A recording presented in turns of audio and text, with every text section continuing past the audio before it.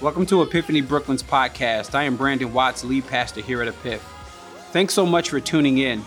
Our desire is to join Jesus in his mission to redeem our city. May God bless you as you listen and consider subscribing so that you can tune in each week. Grace and peace. And here's the crazy thing. When he builds his church, you are privileged because he uses us. As the worship team was singing that, there's another part of that song. Colin, I'm almost certain that we missed this part of the song. This song comes from Matthew 16, where Peter, makes the great declaration that you are the Messiah. And then he says, upon this rock, I'm gonna build my church. But there's another part of the song that we keep missing. We get stuck on the build. And I'm grateful that Jesus built his church. But verse 19 says, and I will give you the keys of the kingdom.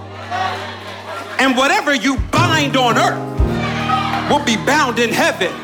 And then he says, whatever you loose on earth will be loosed in heaven. In other words, we are gathered in this room as authoritative people that have the keys of the kingdom, that have the ability to bind and the ability to loose. And a lot of times when we think about that, we be like, oh, that's just for the charismatics.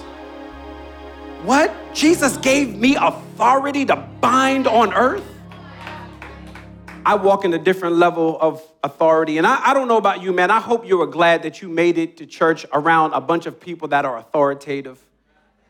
Anybody glad you made it to church today? Hallelujah. And the reason you made it to church so that we can sing about the praises of our great God and King Jesus, and so that we can preach about him. I just want to see the first-time visitors. If this is your first time in the room, can I just see your hands once more? Dad. It's amazing. Thank y'all, man. Wow. It's amazing. Thank y'all for coming to church. We are a rowdy bunch of people that genuinely love to make a lot of noise about Jesus. And honestly, we don't do enough. We don't do enough. We should do more because he's just been that good, and he's always good. And so my responsibility up here is to preach the word of God. Anybody ready for the word? Good. Let's grab our Bibles. Go to the Old Testament. We're going to be in the book of Nehemiah. Go to Nehemiah. And once you get to Nehemiah, do me a favor. Go to Nehemiah chapter 4. Full transparency as you turn there. I genuinely, up until last night, had a completely different message that I was preaching today. I had a haircut appointment last night at 6 o'clock. I don't know if Andre is in here, but I had a haircut appointment at 6 o'clock. And on my way to the appointment, while I was sitting in the Uber, the Lord just called an audible on what to preach today. And so I emailed the tech team real quick, and I just said, hey, man, I need y'all to change this. I'm sorry, because that creates a lot of more work. People got to create graphics, and then I had 5 points, so I ain't just changed the message, but I put points, and I was like, please just throw these in there, because I really felt like my time of just reading this passage, the Lord was really speaking to me, and it was very clear that he didn't want me to preach what I was preaching. 2 things you should know about that. Number 1, that means you should pay special close attention today, because I really feel like he switched it for a reason. Trust me, I could have had a much easier Saturday night. I could have than having to switch a message around. But I genuinely feel like God wants to do something in the hearts of his people today. So please pay close attention. The second thing I need you to do is give your boy a little grace. Okay, this might be a little rough around the edges on the flow, because I ain't have a lot of time. God didn't give me a lot of time to fix this one up. So it might just be splattered together. And those of you who are first-time visitors, come back next week. I promise I'll do better. I promise y'all I'll do better next week. This week, we just going to throw it all together. And honestly, I have no clue how this will end. It certainly, probably was about 90% of the room was on the altar in the last service, simply because they were responding, because what got switched in that Uber was definitely for the house. And I believe the same to be true here. Real quick, before we dig in, the night of prayer is going to be lit. It's going to be amazing, and I really, really hope that you would show up and be here. Prayer has become a lost art in the church, I should say spiritual discipline in the church. And if you were here last week, shout out to Bishop George C. Wright, but one of the things he was talking about systems, and he was talking about prayer and the importance of prayer. And so my hope and prayer is that we could be in this room and show up the way we showed up for the worship night. Because y'all know worship and prayer go together. And so we should be a people that are excited to worship Jesus with music and instruments and voices, but we should also be a people that is serious about prayer because the Bible calls us to pray. I was sharing with a group of people yesterday. I was teaching a class on spiritual gifts, and I was sharing with them that God has really been challenging me personally on just my prayers. And I think about the disciples that walked with Jesus, and they still didn't know how to pray, to the point where they had to say, Lord, teach us how to pray. And Jesus gave them the Lord's Prayer. And I think what prayer nights do is they give us the opportunity to continue to learn how to pray. Anybody ever just like get excited when somebody else prayed? And you hear those prayers go up. That there's a reason for that. All right, so let's get into the Word of God. Let's do it, man. Nehemiah chapter 4. Pick me up in verse number 6. Gabe, I don't know if the air is on, but if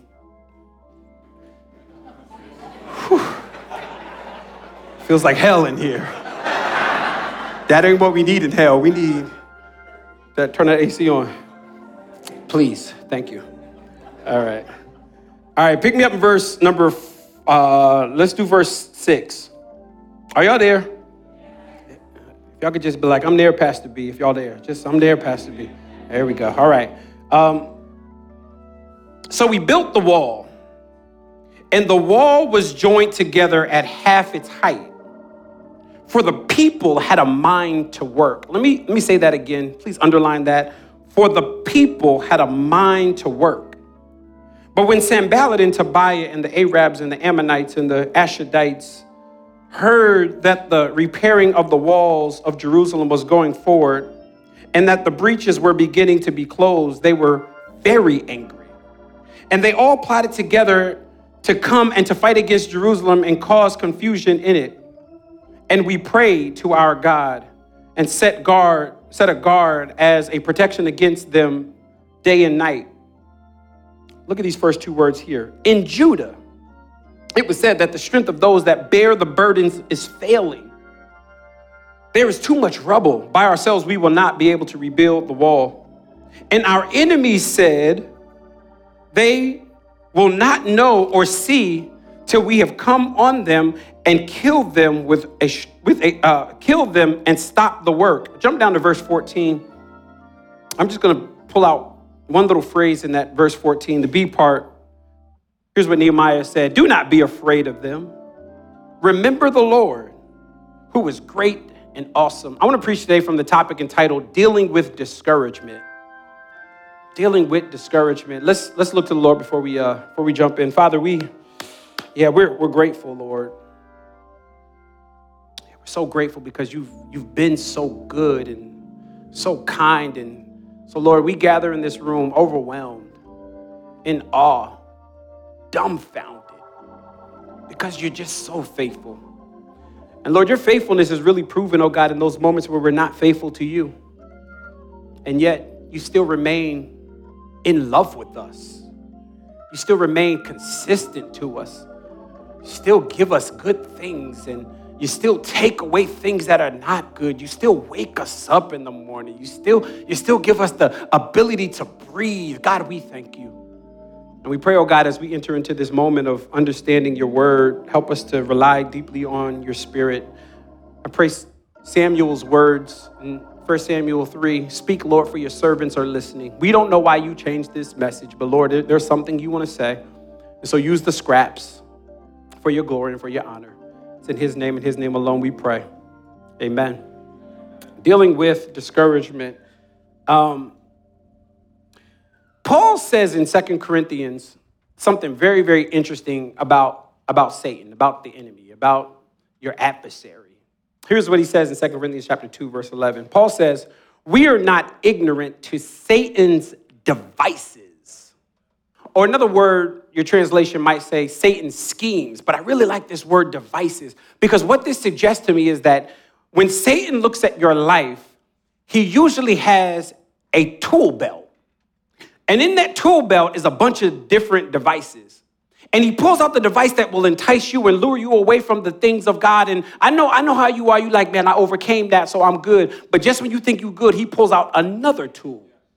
And he begins to use that tool on you. It's an arrogant thing to think that you are stronger than the enemy. He is pretty strong. And without Jesus and without the Spirit's work in your life, it is hard to overcome the tools that he uses. And so when I survey some of the attacks that the enemy has used on me, and I consider what tools he uses to pull me away, here's just a few. I don't know if these are yours.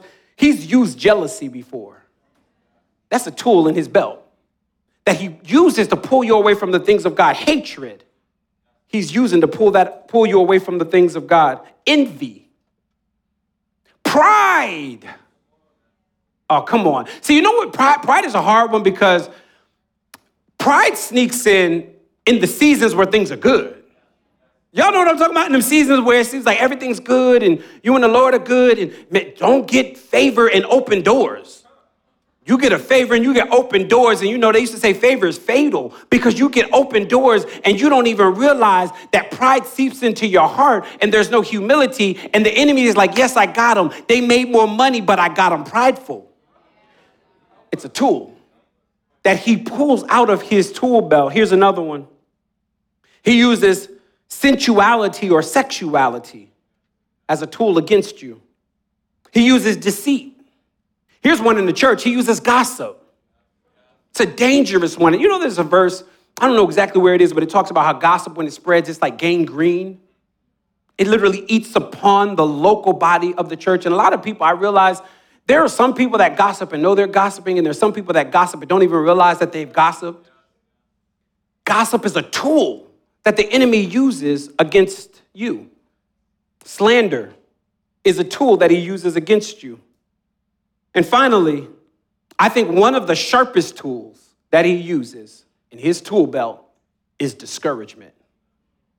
And what the enemy does is he sets you up and makes you think that thing is going to come through only for you to be disappointed. And once the disappointment hits, it usually moves to discouragement. And once the discouragement hits, it usually moves to doubt. And once the doubt hit, it usually moves to being divisive. Usually. That's the progression. But at the core of that thing, a lot of you are trying to deal with so many situations in your life, and you're really dealing with the snot, not the virus. The virus is actually discouragement. You've been hurt and you've been let down. Let me just do a poll in the room. How many people in the room right now, not in the past season, right now, you've experienced a season of just discouragement? You had some things that you were, damn, look at this, look at the room, hold your hand up high, look at the room, where God promised some things, or you thought, you had some expectations, only to be let down, and that letdown or that disappointment somehow, some way causes discouragement. Somebody say discouragement. Some of you your discouragement has stopped your movement. It has stopped your pace. It has stopped your spiritual growth. I'm telling you what I know. There are some of you in this room that have an unfinished project that you've been working on, and you stopped because you looked around you and you saw that you didn't have the money to finish the project, and so you stopped, and at the core of that stop was really discouragement. Some of you, it might be a diet, right? These are simple stuff.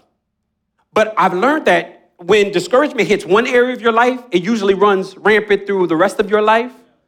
So some of you, it's a diet. You're like, man, I'm gonna do my thing. I'm gonna get in shape. I want to feel better. And so you went on a diet only to emotional eating is a real thing. Only to find yourself going back from that diet or making a commitment to the gym and not sticking with it. Some of you were in the middle of writing a business plan because you're still working at 9 to 5 and God told you to get off that job. I know I'm talking to somebody. God told you to get off that job and do your own thing. But the Bible says, despise not the days of small beginnings. And so because it's a little rough right now and nobody understands your vision and nobody will give you that loan and nobody will support you, you will have been discouraged. Maybe it shows up in bigger areas. Maybe it's your marriage, where we're going back and forth and we can't ever seem to find continuity. We just keep arguing with each other. And because of those arguments and that back and forth and that tension, it causes us to be discouraged. Maybe it's a parent. Well, you've been trying to parent and do the best you can, but that one child just keeps going the way that you're telling them not to go, and you have a sense of discouragement. Discouragement has a way of getting at us. And I believe that we arrive at a passage in Nehemiah chapter 4 that will help us with our discouragement, because if you paid attention when I was reading, verse 6, the people were excited. In fact, this is what verse 6 says. The people had a mind to work. By the time you get to verse 10, the Bible says the strength of those that bear the burdens are failing. What happened from verse 6 to verse 10? What happened in 5 short verses? Here's what happened: discouragement. And some of you right now, you might be in verse 6 right now. But if you live a little bit longer, you'll get to verse 10 where you will experience whatever happens between 6 and 10, which is discouragement. I got 5 now. This is how you know I didn't really polish the sermon well, because I usually don't. I taught a preaching class and said, don't ever do more than 3 points. People just too much. I got 5 today, and this is what I got. So, amen. 5 points, they're not 5 points. Let me consider them as 5 lessons. I got 5 lessons and then 1 remedy, so really it's 6 points. 5 lessons, and then I got 1 remedy, and I'm going to get y'all out of here before the rain starts. All right, somebody said, please. Somebody didn't bring an umbrella. Got to be prepared and ready. All right, disclaimer real quick. I'm going to preach the text backwards a little bit. Usually I would start with 6 and expositionally work down. I'm going to start from 10, and I'm going to work back just a little bit. Here's lesson 1. If you're taking notes, it'll be up on the screen. Lesson 1. If you are going to dismantle discouragement, you have to accept the reality that discouragement happens to all of us. In other words, no one escapes discouragement. Nobody. All of us in this room will experience discouragement. Why don't you pay attention to some of the words here? In verse 10, it says, in Judah it was said, the strength of those that bear the burdens are failing, and the rubble is too much. By ourselves we will not be able to rebuild the wall. Now it's important to pay attention to who the discouragement is happening to in the text. It says, in Judah. Now, out of all the tribes, Judah is the cream of the crop. Judah is the one that you do not expect to experience discouragement. I don't know if you know how this works, but in 931 BC, after the death of Solomon, the 2 kingdoms split into 2. So you have I think Jair talked about this a little bit at the Bible study. You have the northern kingdom, which is Israel. And then you have the southern kingdom, which is Judah. Now, when Israel was acting crazy, Judah usually remained faithful, even though they experienced the consequences of Israel's disobedience. Judah usually remained faithful on some level. In fact, when you read through the scriptures, you'll see that Judah is a major player to the movement of scripture. Every king, with the exception of Saul, came out of Judah. That means David came out of Judah. Solomon came out of Judah. King Uzziah came out of Judah. Jehoshaphat came out of Judah. King Hezekiah, King Zedekiah, all came out of Judah. Some of them were good kings. Some of them were bad kings. But nevertheless, they were birthed through the bloodline of coming out of Judah. Y'all remember we went through Habakkuk? 3 of y'all, because it's a whole new church. Post-pandemic church. We went through the book of Habakkuk. Habakkuk is a prophet specifically to Judah. All right, let me get you on this one. What about our Lord and Savior? He's nicknamed Lion of, because he comes through the line of Judah. Remember when Jacob, I'm going too deep here, when Jacob was prophesying to his sons in Genesis 49, and when he's prophesying to his sons, he gets to Judah. And what does he say to Judah? The scepter will not depart from your house. What does that mean? That means that the Messiah will be born through Judah. And so Judah is a big deal. Judah's the last tribe that should be experiencing discouragement. They're the last ones. But even though they are usually spiritually more mature than the rest of the tribes, usually they are experiencing discouragement right now. What this simply suggests to me is that there's nobody in this room that's exempt, because if Judah can go through discouragement, who do you think you are? Because you know why I have to say this? Because there are some people that are overly spiritual, and somebody asks you how you doing, is blessed and highly favored, and it's like, no. Did you see those hands in the room? When I said who's experienced discouragement, that was most of the room. What that suggests to me is that at some point, even if your hand wasn't raised, you will experience this thing called discouragement. Somebody say discouragement. It is impossible to learn how to overcome discouragement if you think you'll never be discouraged.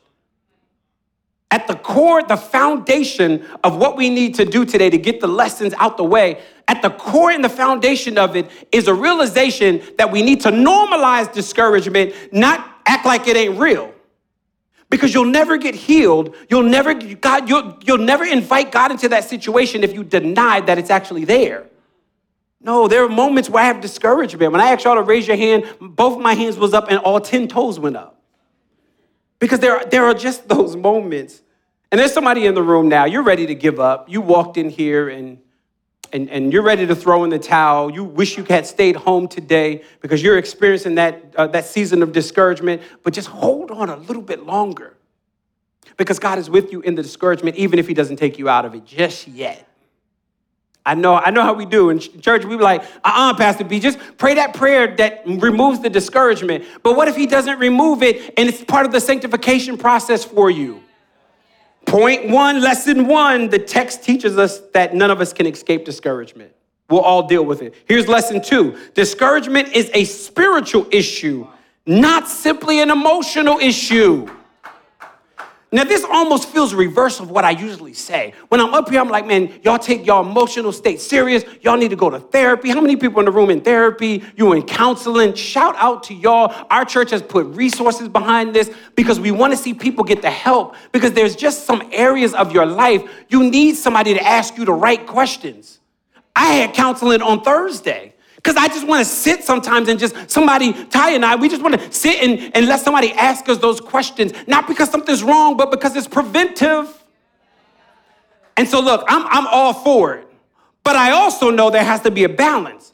Because there's some stuff that you're going to sit on the couch of a therapist for that is really a spiritual issue. Y'all hear me? There's some stuff that you are wrestling with right now, and you're trying to get it solved by human means. And God is like, the only thing that will take that thing away is when I enter into that situation. It's not just emotional. It's not just emotional. It is absolutely 100% spiritual. Y'all know that red 100 on your emoji? It's that. It's that red emoji. Now, here's how I know that your situation, your discouragement, is not only emotional, but it is spiritual. Consider the text with me for a second. If I went around this room and I said, hey, what is the book of Nehemiah about? Most of the room will say it's about rebuilding the wall, right? And I would agree, but I would say that's actually a secondary application to what it's about. Because if it was just about rebuilding the wall, do you realize that the wall is actually complete in 2 more chapters? So chapter 6, the wall is done. Why did the book go on to chapter 13? You know why the book goes on to chapter 13? Because it's not just about the wall. It's about chapter 8. Because chapter 8, the Bible says the priest, Ezra, comes out and he says, bring the book of the law. And he sits in the middle of the square, and the Bible says he reads the Torah or the Tanakh, the Pentateuch, Moses' writings from morning to evening. So it's not just about protecting them from invading enemies that will physically kill them. It's about protecting the temple, which is inside of the walls. In other words, the rebuilding of the wall was not just to build people physically, but a spiritual building. Did y'all hear that? It is about a spiritual building. And you think your discouragement is just physical. No. Your discouragement is every bit of spiritual as well. When I went to Israel years ago, there's a part of Israel that's called Old City. And inside of Old City, if you've ever been, there's a wall around Old City. But the wall is there to protect the Temple Mount, which is in the middle of the city.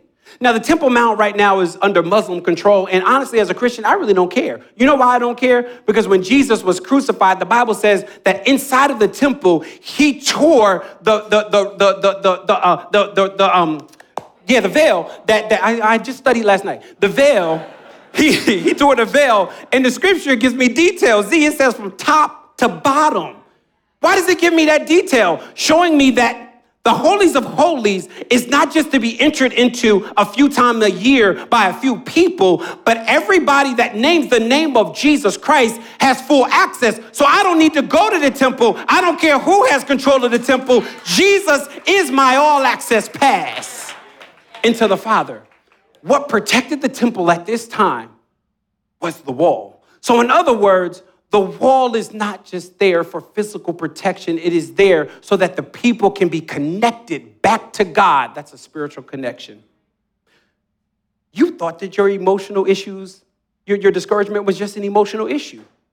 When in reality, God is trying to get you to realize that that thing is not just an emotional issue. That thing at the core of it absolutely is a spiritual issue. Now listen, go to counseling. I'm not taking that away from you. I'm not trying to get you some creative way to get you to save money this year. Go to counseling, go to therapy, work through that issue, but also, if not more important, make sure that spiritually you are taking your problems to the Lord. He wants you to. He be like, come to me, all you who are heavy laden and burdened, and I will give you rest. He is the one that we are supposed to run to and not run away from. Okay, third lesson. This should hit hard because it's in New York. Lack of rest opens us to the possibility of discouragement. I need you to pay attention to the language that's in verse number 4. It says, in Judah, it was said, the strength of those who bear the burdens was failing. There is too much rubble. By ourselves, we will not be able to rebuild the wall. Discouragement crept in to Judah at this moment simply because they were overworked. And so I know this was not spiritual enough for you. You're like, give me some Greek, give me some Hebrew on this, Pastor B. No, get some rest. Because your lack of rest is making you susceptible to the attacks of discouragement. And I don't think we realize that. And some of y'all got dope jobs, and y'all know we pride ourselves of being on our grind. Y'all know we do that. Back in the day, I don't know if y'all do that now, but back in the day, when I was younger, y'all remember when Diddy had that sleep, no sleep grind? Y'all remember that? It was like, no sleep. Everybody just be up. And people, 3 o'clock in the morning, go, I'm in the studio. Bro, go to sleep. And the crazy thing was, Diddy got rest. Y'all ain't never see him on his yacht. He gets rest. But it's this weird model that Christians subscribe to as though being on my grind is what makes impact. Being on my grind ain't what makes impact. Trusting the Lord. And when you're on your grind and you're like, I got to work 7 days a week, 24 hours a day. Some of y'all, in the midst of the sermon, you've been checking your emails at work. Some of y'all in the midst of worship, we were saying, build your church, and you texting about work stuff. Why? Because you want to get ahead of the game for Monday. How about you give Jesus the day? Give him the day and be like, nah, that got to wait. And when we don't do that, it really is it's a trust issue. We don't trust that if we don't be on our grind, that we will actually accomplish the thing. But if I understand how Jesus modeled for us rest, he didn't have to rest, but the Bible says on the 7th day he rests. Let me go deeper. When he had Israel wandering around, what did he do? He dropped manna 6 days. Oh, the 7th day you didn't get manna. So on the 6th day he said, collect double. Because ain't nothing dropping on that 7th day. What that suggests to me is that Christians need to learn how to rest better. The Jews got it. Go to Williamsburg on Saturday. Shut down. Everything. I'm serious. I don't care if you got a toothache. You better go to a non-Jewish dentist because it's shut down. Why? Because they understand rest. And here it is. We got the truth of the one that is rest. He said, I'm the Lord of the Sabbath. And so why do we as Christians get on our grind and not find ourselves fulfilled in this moment of rest? Some of y'all, the deepest thing you can do this week is just sleep in a little bit longer, text a job and tell them I'll be in later. Some of y'all this afternoon, if it start raining, open up the window a little bit and get you that good nap. Y'all know the nap with the mouth open? That nap is what you need. Some of y'all ain't taken a vacation in years. What do you think you can't be on mission on vacation?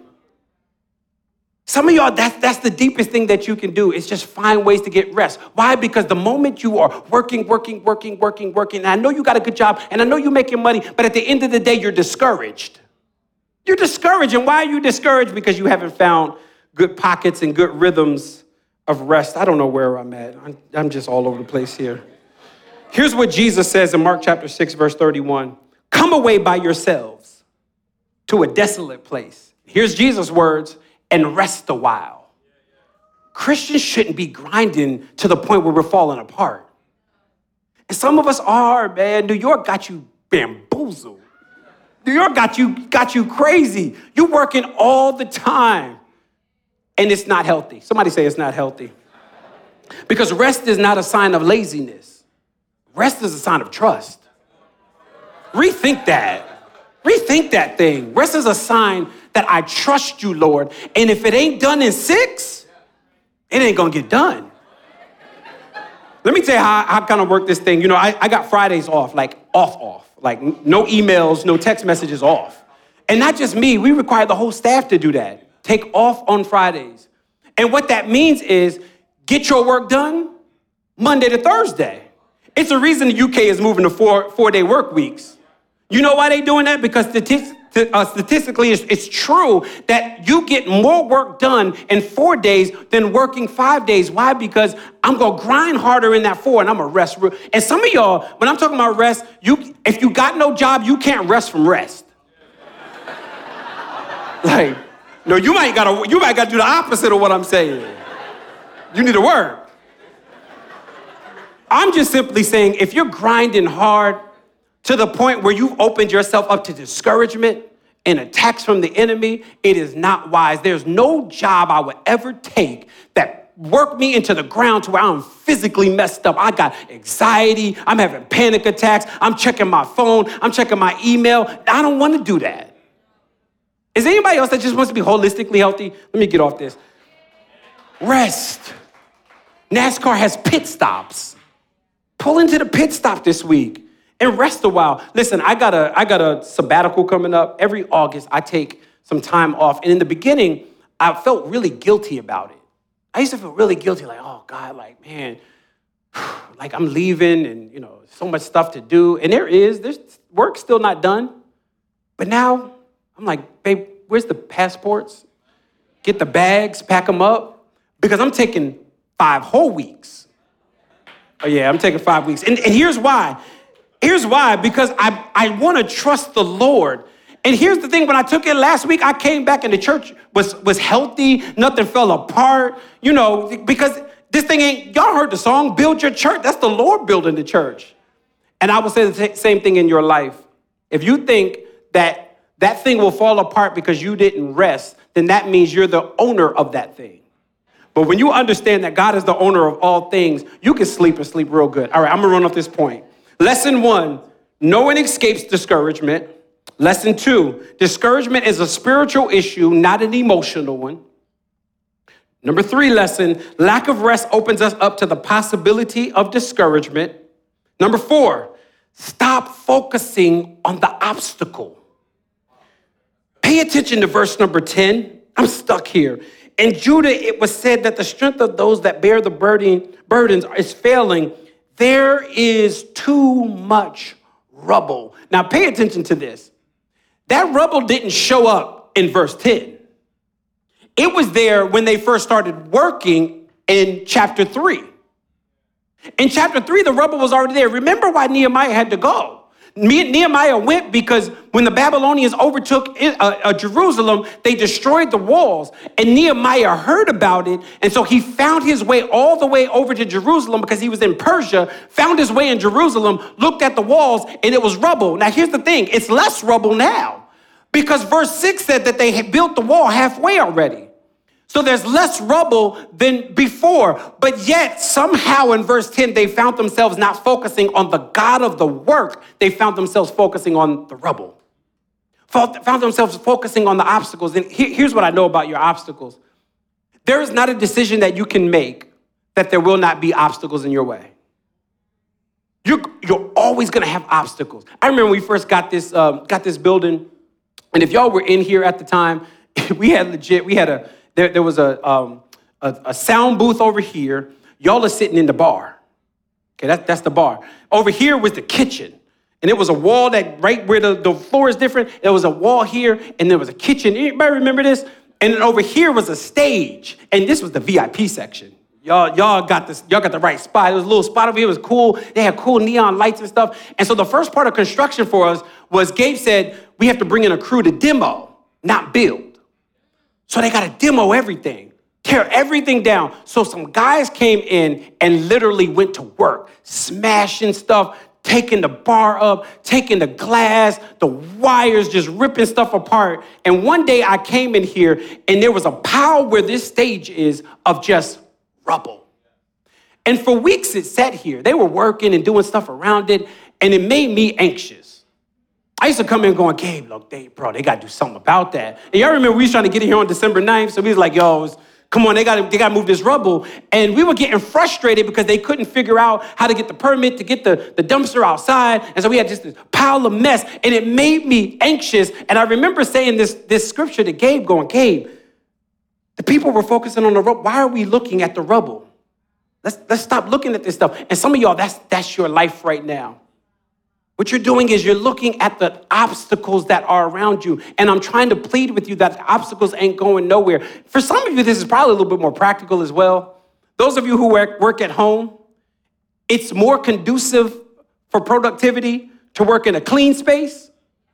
Y'all know what I'm talking about?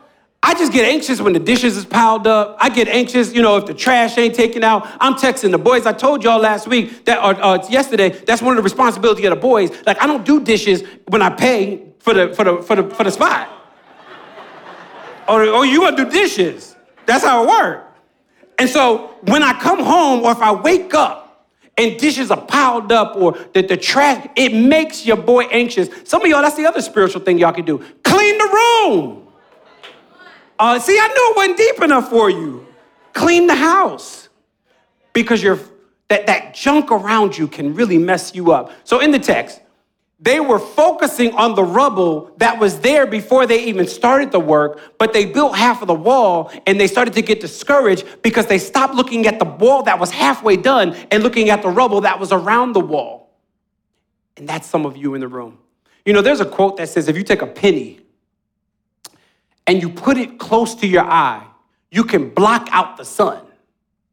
Now, you think I'm talking about the S-U-N, but some of y'all are so fixated on the stuff around you and the obstacles that is close enough to your vision that you can't see the S-O-N.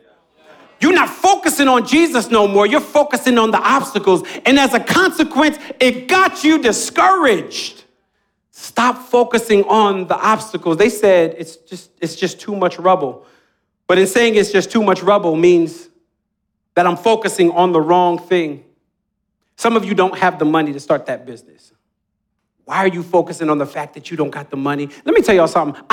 When God called me to move out and do something, I ain't ever had the money. Never. He never gives you the stack, because if he does, you'll focus on that. And so what he does is he gives you droplets. And some of y'all are going, I can't start this business. I can't move out and do the thing that God wants me to do. Why can't I do it? Because I don't have the money. Baby, you don't got the money, but your God, he knows how to provide. Why are you focused on that? Some of you are a little worried about going back to school. And you're like, I can't go back to school because, I got to do this and I got to work and I got to take care of the kids.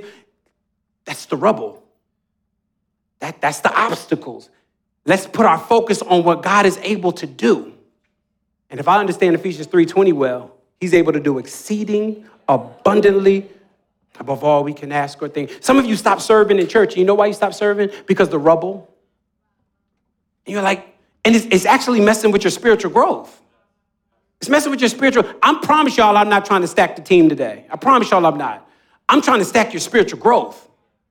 Because some of you stop because all you do is focus on the rubble. So the scripture here says that they looked at the rubble, despite the fact that the rubble was there the whole time, and they begin to focus on that instead of focusing on the work that they already did. And as a consequence, they got discouraged. Lesson 1, no one escapes discouragement. Lesson 2, discouragement is a spiritual issue, not simply an emotional one. Lesson 3, lack of rest opens us up to the possibility of discouragement. Lesson 4, stop focusing on the obstacle. Finally, lesson number 5, discouragement comes through opposition. I'm going to do this real quick. Look at verse number 6. Verse 6 says, so we built the wall, and all of the wall was joined together half its height, for the people had a mind to work. But when Sanballat and Tobiah and the Arabs and the Ammonites and the Ashdodites heard that the repairing of the wall of Jerusalem was going forward and that the breaches were beginning to close, they were very angry. And so they plotted together to come and fight. Pay attention to that word, to fight against them in Jerusalem and to cause confusion in it. And we prayed to our God that he set a guard and protection against them day and night. Go to verse 11 real quick. Verse 11 then says, and our enemies said, they will not know or see till we have come among them and killed them and stopped their work. We finally get introduced to these two idiots. Finally, we get introduced to Tobiah and Sanballat. Now, here's the thing. They're mentioned throughout the whole book. And you know what they're mentioning? You know what they're doing every time they're mentioned? Talking. Did you notice that they said we're going to fight? There's not one fight in the book of Nehemiah.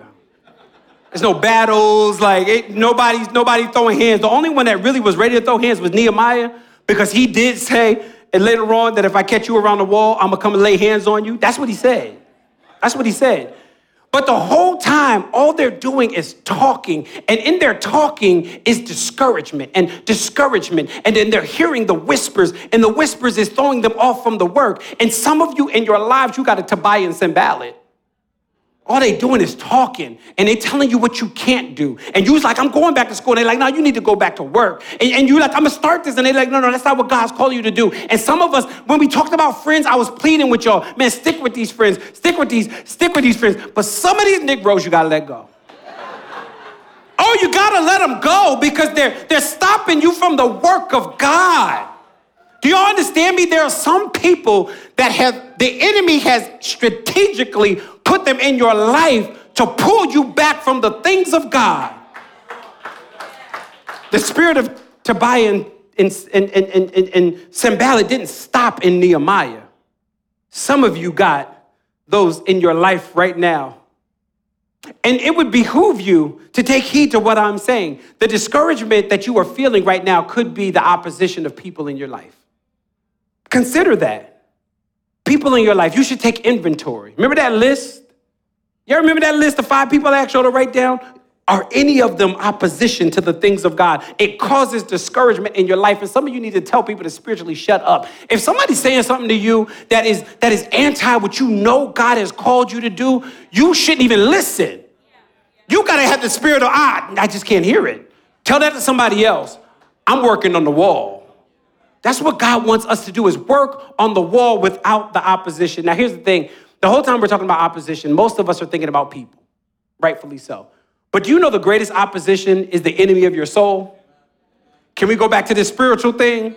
It is not physical people. The greatest opposition for many of us is Ephesians 6, for we do not wrestle against flesh and blood, but against rulers and authorities, against cosmic powers and present darkness, against spiritual forces of evil in heavenly places. Some of us right now, you think your greatest opposition is the person that's hating on you. The greatest opposition is the enemy of your soul, because he wants to steal.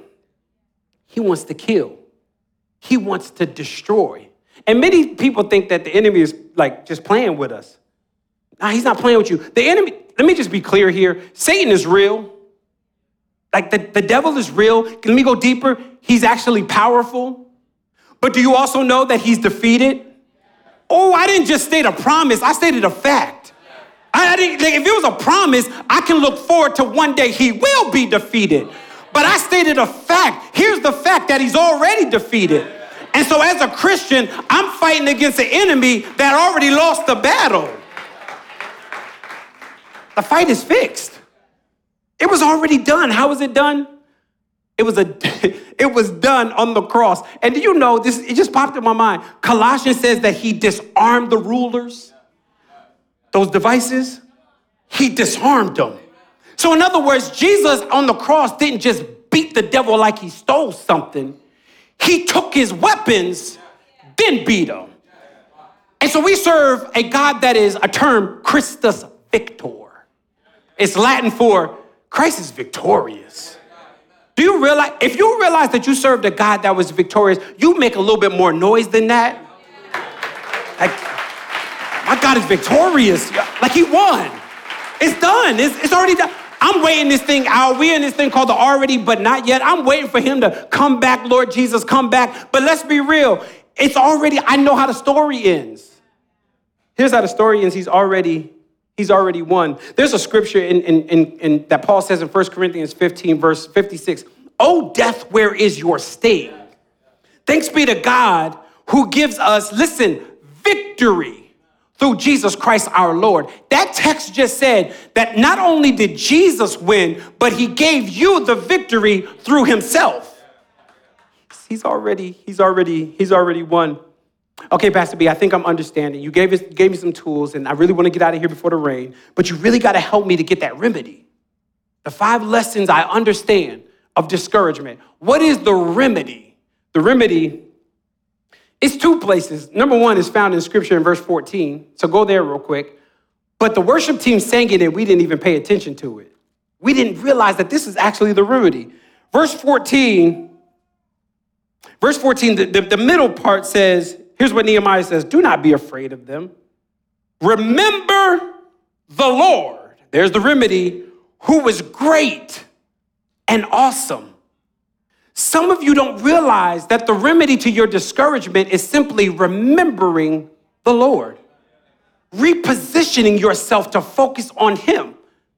And in the midst of doing that, the scripture just called him great and awesome. You know, I would have took either one. Like, you could have told me he's great and I'm in. You could have told me he's awesome and I'm in. The text says he's great and awesome. Do y'all realize the song we were singing in here? When we were singing, Great Are You, Lord? If you really realize how great he was, we wouldn't sit in this room as though it was entertainment when Kyla was singing it. I'm grateful for the worship team. I'm grateful for the band. I'm grateful for the skills that they bring forth. But if they sing off key and the band was all over the place, God is still great. And he's awesome. Somebody say God is great. And God is awesome. And here's the thing, you learned about his greatness as a kid. Before you even ate that food, we said God is great. You know why we said God is great? We're just affirming what Nehemiah has already said. Some of you are ready to give up. Remember the Lord. Some of you ready to throw your hands up. Remember the Lord. Some of you have left that project unfinished. Remember the Lord. Some of you are scared to move out in faith. Remember the Lord, because the Lord is merciful. He's kind. He's great, and he's awesome. What an awesome God we serve. Can we praise God for his greatness? Hallelujah, for his awesomeness.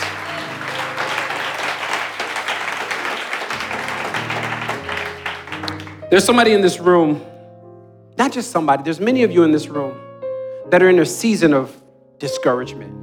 And you can't seem to get out of it. You don't know what it is. You don't know what the funk is. And some of you do know what it is. You know what that spiritual funk is that you're in, and you know exactly where it's coming from. Here's what I want to do. Can we just pray together? I want to pray for you because there is somebody that I know that you're on that brink of next. Whatever that is, that I don't know what it is. I don't know everybody's story in the room. But I know some of us are on that brink of whatever next is. In this case, next is finishing the wall so that the people can worship. Whatever your building is, whatever you are doing, the discouragement has stopped you. Here's what I just simply want to do. I'm going to pray. If that's you, can you do me a favor? Can you come to the altar? Come stand around. If you're like, man, like nothing deep, man. If you're like, I'm just tired of being in this season of discouragement. Hey, tired of being in this season of discouragement. Look, I just need y'all to see the room. If you can't get all the way close, just get close enough. get close enough, stand out in the aisles as a sign that I won't be in this season any longer. As a sign I won't be here. No, this is my last day. And I'm not simply saying your last day of the situation, because my God's so great, man. I'm not minimizing your trauma here. My God is so great that he doesn't have to take me out. Y'all understand me? And my God is so great that he can keep me in, but I just need the promise of your presence. I need Psalm 23. Even though I go through the valley, he didn't promise to be at the end of the valley. He promised to be in the valley. And that's what we need. Discouraged folk need Jesus. Can I say, discouraged folk need the King. He wipes away all our tears. Every head bowed, every eye closed. Father, I know somebody in this room, they got put off track. Some of them are at a standstill, a stop. The rhythms of life have ceased. So they're just kind of going through the motions, and, just going through life and not really plugged in and dialed in and discerning what you're calling us to do. Lord, you got something for everybody on this altar to do. I think my job, Lord, this morning is to help them to realize that they don't have to do it steeped in discouragement. But as the enemy pulls out that tool out of his tool belt, Father, we can pull out one of these tools and do what verse 14 says, remember the Lord. And so, Lord, I know somebody forgot. Somebody forgot about the power of your Son. Somebody forgot about the might of your Son and the majesty and the weight. Someone forgot that he actually is victorious and that the battle is already won. So, Lord, help us to work from victory, not for it. You've done it already. You've accomplished the work already. And so as believers, oh God, we just simply want to obey you and look more like your Son who is victorious. Lord, I know somebody on this altar is dealing with something major. They haven't told anybody about it, but they walked in this morning. They're full of anxiety. They walked in this morning. There's somebody that's even walked in this morning considering that this is the last day for them. They're committing suicide today. Lord, I bind that spirit, as you told us we can do in Matthew. And I pray, oh God, that they just wouldn't experience life, but that they would experience life abundantly. Because we are your children. And Lord, when we ask you these things, oh God, we're not asking a father that doesn't give good gifts to us. You said that if we ask you for a fish, you won't give us a serpent. So Lord, here we are asking you to help us with the discouragement. Whatever the situation is, oh God, I pray that you would work it out. I pray for the friends of everybody on this altar. Expose them and give us the ability to remove them, because they are a hindrance to the work we need to do. They are a hindrance to the building. So Lord, help us to identify them and help us, oh God, to remove them. And finally, God, I pray that as we work through all of this text, that this wouldn't be a sermon that we just hear, take notes, and walk away and do nothing. Lord, I believe that you strategically caused an audible today because you want to call an audible in our lives. You see us going on a trajectory of discouragement and doubt. So Lord, I pray that the disappointments, if they hit, that they wouldn't cause us to give up. Don't let the disappointment cause us to throw our hands up, because we got so much to do in you. So give us clarity. Crystallize this season in our lives. Make sense of this sanctification process called discouragement. Make sense of it so that this season comes up next time and we'll deal differently with it. Connect us back to you as we do what verse 14 says, remember the Lord. It's in his name and his name alone we pray. Amen.